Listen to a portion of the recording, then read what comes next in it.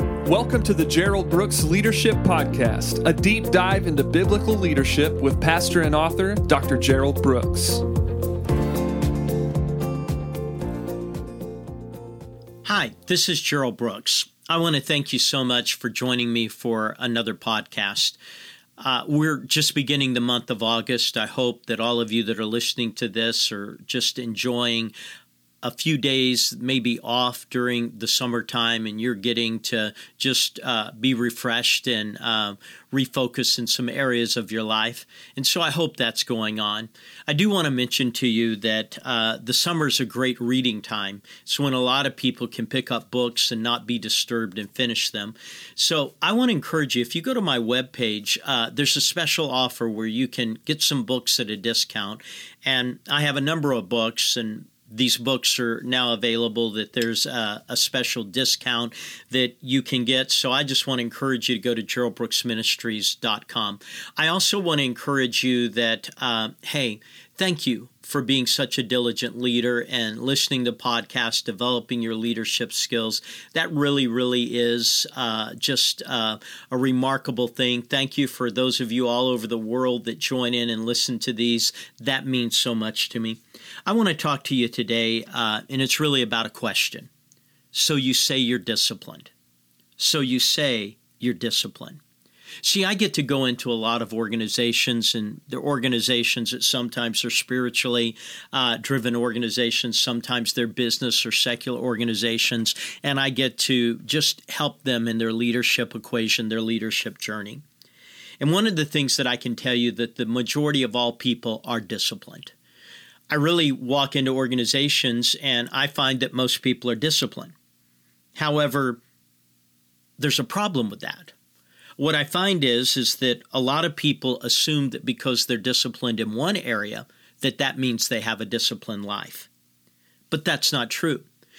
Being disciplined in one area doesn't mean that you have a disciplined life. I know people who are highly disciplined at golf. They will get out and they will play and they will be involved in that on a regular basis. They are disciplined, but in other areas of their life, they are just completely lazy. I know people who are disciplined when it comes to their reading habits and disciplined when it comes to their eating and their hobbies, and they're disciplined to a number of things. But see, being disciplined in one area does not mean that you have a disciplined life. And yet when I talk to people, people will say, hey, I'm really disciplined. And I begin to dive into that. And what I begin to find is that they truly are disciplined, but they're disciplined in this area over here. And they assume that because they're highly disciplined when it comes to this, that means they're disciplined in life. And that's not what it means. In Proverbs chapter 8, verses 32 through 33, it says, "So my dear friends, listen carefully. To those who embrace these my ways are most blessed. Mark a life of discipline. Live wisely. Don't squander your precious life." That phrase, mark a life of discipline. It talks about a life of discipline. It's not talking about being disciplined at golf. It's not talking about the ability that you know how to compress a golf ball and you can hit out of the sand well. It's not talking about that you are disciplined when it comes to reading habits. It's not talking about those things. It's talking about a disciplined life. But what we say in our society today is because I'm disciplined in one area, then that means I have a disciplined life, and that's just not true. Proverbs chapter 10 and verse 17 says the road to life is a disciplined life. So if you're going to take the road to life, the kind of life that maybe Bible talks about, then what you're going to run into is this. It's going to require a disciplined life. Now, let's just sort of unpack that concept of discipline. When it comes to physical discipline, that looks like exercise. In fact, I know a lot of people who are highly disciplined when it comes to their exercise patterns. They do it. They will not miss the gym. They will not eat wrong. They will count calories. They will make sure that they get their heart rate up to a certain level. They will make sure that they're always physically demanding more and more of their physical condition. That's great. 1 Timothy chapter 4 and verse 8 says, "Exercise daily in God. No spiritual flabbiness, please. Workouts in the gymnasium are useful, but a disciplined life in God is far more so, making you fit today and forever. Now, that's not saying don't be physically disciplined, but please understand, just because you count calories doesn't mean your life counts. Just because you go to the gym doesn't mean that you're having high impact. You may be the individual that just likes sweating and doing some of those things, and yay for you, and keep doing that. Let me just say, more of us need to do that. I'm a guy who believes that you always move, you never sit, you always stand, you're always on the move so that you're making the best of your physical state. But I also recognize just because someone eats correctly and goes to the gym, that may mean that they're physically disciplined, but it does not mean they're disciplined in life. On the other hand, mental discipline looks like focus. It looks like the ability to keep your eye on the ball. It looks like the ability not to be distracted by anything. It looks like the ability to be able to put down your cell phone and not Instagram, not text, not begin to send out selfies. It's the ability to be focused, to be able to do something and keep your eye there.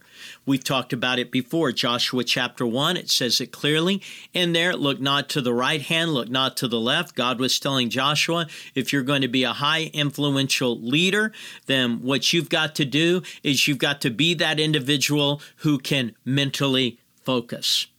In fact, in Proverbs 12:1, it says, if you love learning, you love the discipline that comes with it. You have that unique ability to be disciplined and focused in that area. So I know people who are physically fit that can't focus for over 5 minutes. Now, when it comes to the physical stature of their life, they've got it down. When it comes to their golf game, they got it. But they're not mentally focused. In fact, I've told people that there are two things that if I could give people a test, these would be the two things. We have all these tests that tell us about temperament. It tells us personality. It tells us about what we like, what we don't like. The amazing thing is that a lot of the science out there of a lot of the popular tests just denies their effectiveness, but that's a whole other subject. But if I could test for two things, which no test I've ever found gives me, it would be the ability when everything around you is filled with clutter, can you focus? The second thing, when life demands it, can you make sacrifices? See, if you give me somebody who's focused and they have the ability to keep their eye on the ball, I would rather have someone of average intelligence that's focused than highly intelligent that can't focus. Because ultimately, you've got to be able to focus to get any job done. And I would rather have somebody who is committed to a life of, I will do what is necessary. They have high levels of sacrifice. There's a lot of people who have high levels of contribution. They want you to contribute to them. But focus and sacrifice, those are two skills. You find those in somebody, you found gold. So physical discipline looks like exercise. Mental discipline looks like focus. But spiritual discipline looks like faithfulness. Proverbs 23 and verse 12, apply your heart to discipline. So being disciplined in one dimension isn't enough. Being physically disciplined, which I know so many people who are leaders are, doesn't mean that they're disciplined here or they're disciplined there. In fact, too often I run into leaders who mistake that having the first one, physical discipline, means that they naturally have the next two. That's not true. In fact, it's not enough to be physically disciplined, but be organizationally distracted. I know people who are highly physically disciplined, but when it comes to their organization and their specific job, they're distracted. They're all over the place. They can't keep it. They show up one day and not the next. But when it comes to the gym, they're there every day. Now get it. I believe that physical discipline is needed, but I also believe that you must add other disciplines to it if you are going to have a disciplined life. So it's not enough to be physically disciplined, but organizationally distracted or spiritually unfaithful. So if you're going to be a leader and we're going to say I'm disciplined, then you have to be highly effective in all three. So let's talk about that. See, physical discipline without spiritual disciplines means that you have great health, but you have a bad heart. I'm not talking about your physical heart. I'm talking about your spiritual heart. Mental discipline without heart discipline means you're smart, but you lack meaning. I know a lot of people who are very, very smart. They can debate you on anything. They will verbally joust with you. They love the verbal debate, but they don't have any meaning in their life. You'll walk away and say, man, they're really smart, but you won't walk away and say, wow, they're making a difference. But heart discipline without the other two disciplines, physical discipline, mental discipline, means that you're highly devoted, but you're ineffective.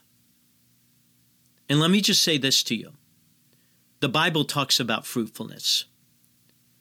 Fruit's not for you, it's for others. I know people who have heart discipline. They have the most amazing worship and devotion and prayer times, but they're not physically disciplined. They're not mentally disciplined, and therefore they are highly devoted people who are ineffective when it comes to the biblical mandates of impacting other people's lives. I'll translate it into Christian leadership. Personal disciplines play out on an organizational level. Organizations are never more disciplined than their leaders. That's what I know. There's this old phrase that when the leader sneezes, the organization catches a cold. What I can tell you is that your personal disciplines that you possess play out in your organization. See, if you're not disciplined when it comes to finances, your organization won't be. If you're not disciplined when it comes to time, your organization won't be. If you're not disciplined when it comes to values, your organization won't be. If you're not disciplined when it comes to relationships, your organization won't be. See, you're not going to lead an organization better than your personal disciplines. That's why when the leader changes, the organization changes. That's why organizational change is always preceded by leadership change. Why do you think it is in sports if the team's going bad, they change the manager or the coach? They don't go out and get a new team. Why? Because they understand something. The leader is the one who sets the ground rules for the team. And so I know people that just economically don't have any discipline. Well, that's going to play out in your organization. I know people who time-wise, they can't show up on time. That's going to play out in your organization. I know people who talk values but don't have any values. That's going to play out in your organization. See, personal disciplines play out in the organizational level. Organizations are never more disciplined than their leader. Leadership is about replication. You replicate both your good and your bad.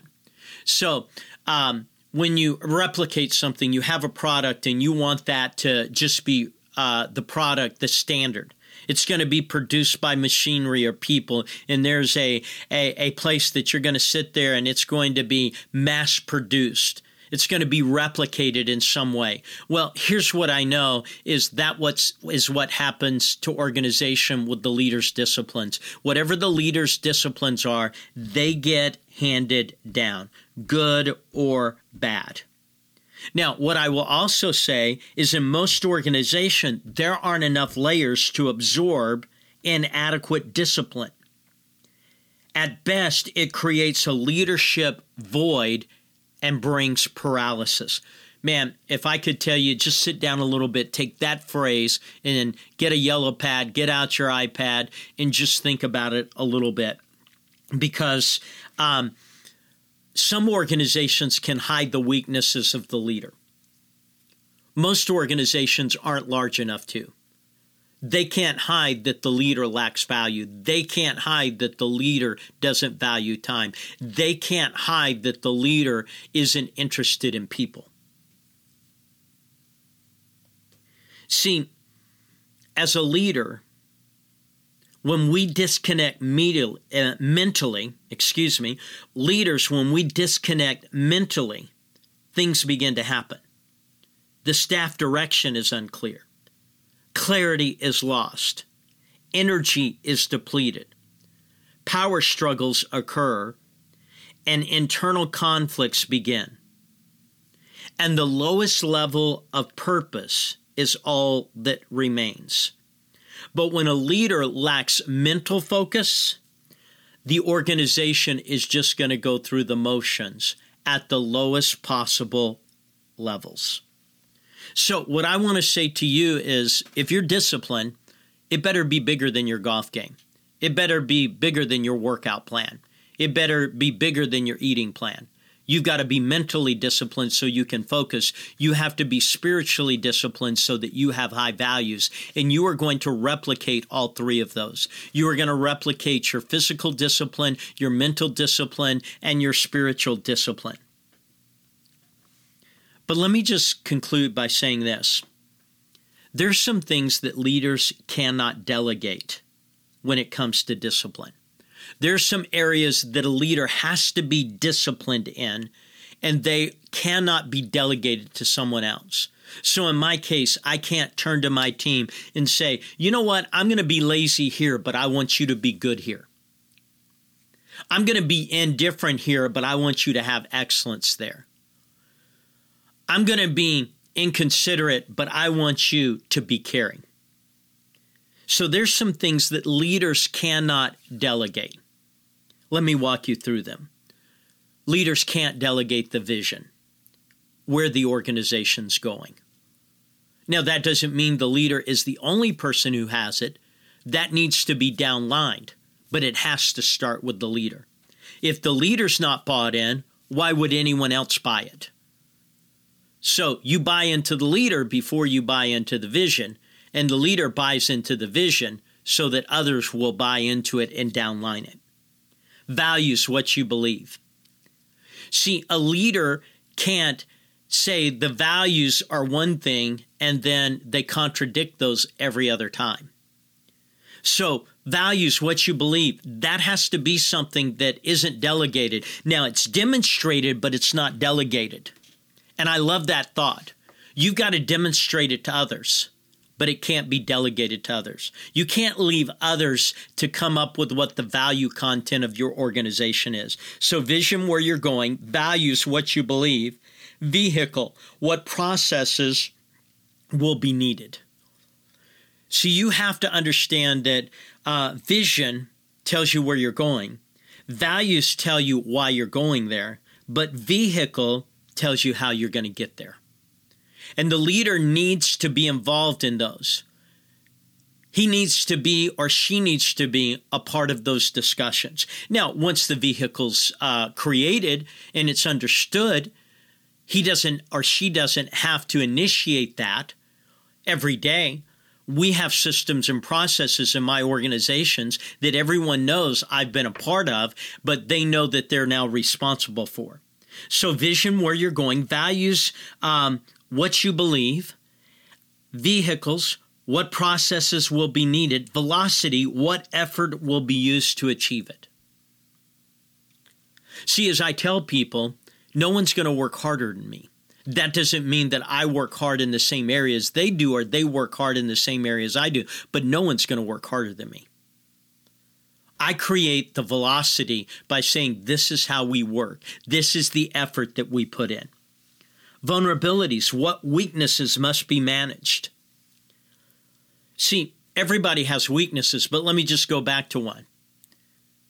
See, if your weakness is showing up on time, nobody's going to value time. I don't care how good you are. I don't care how gifted you are, how talented you are. I don't care how much you think you excel at XYZ. Here's the deal.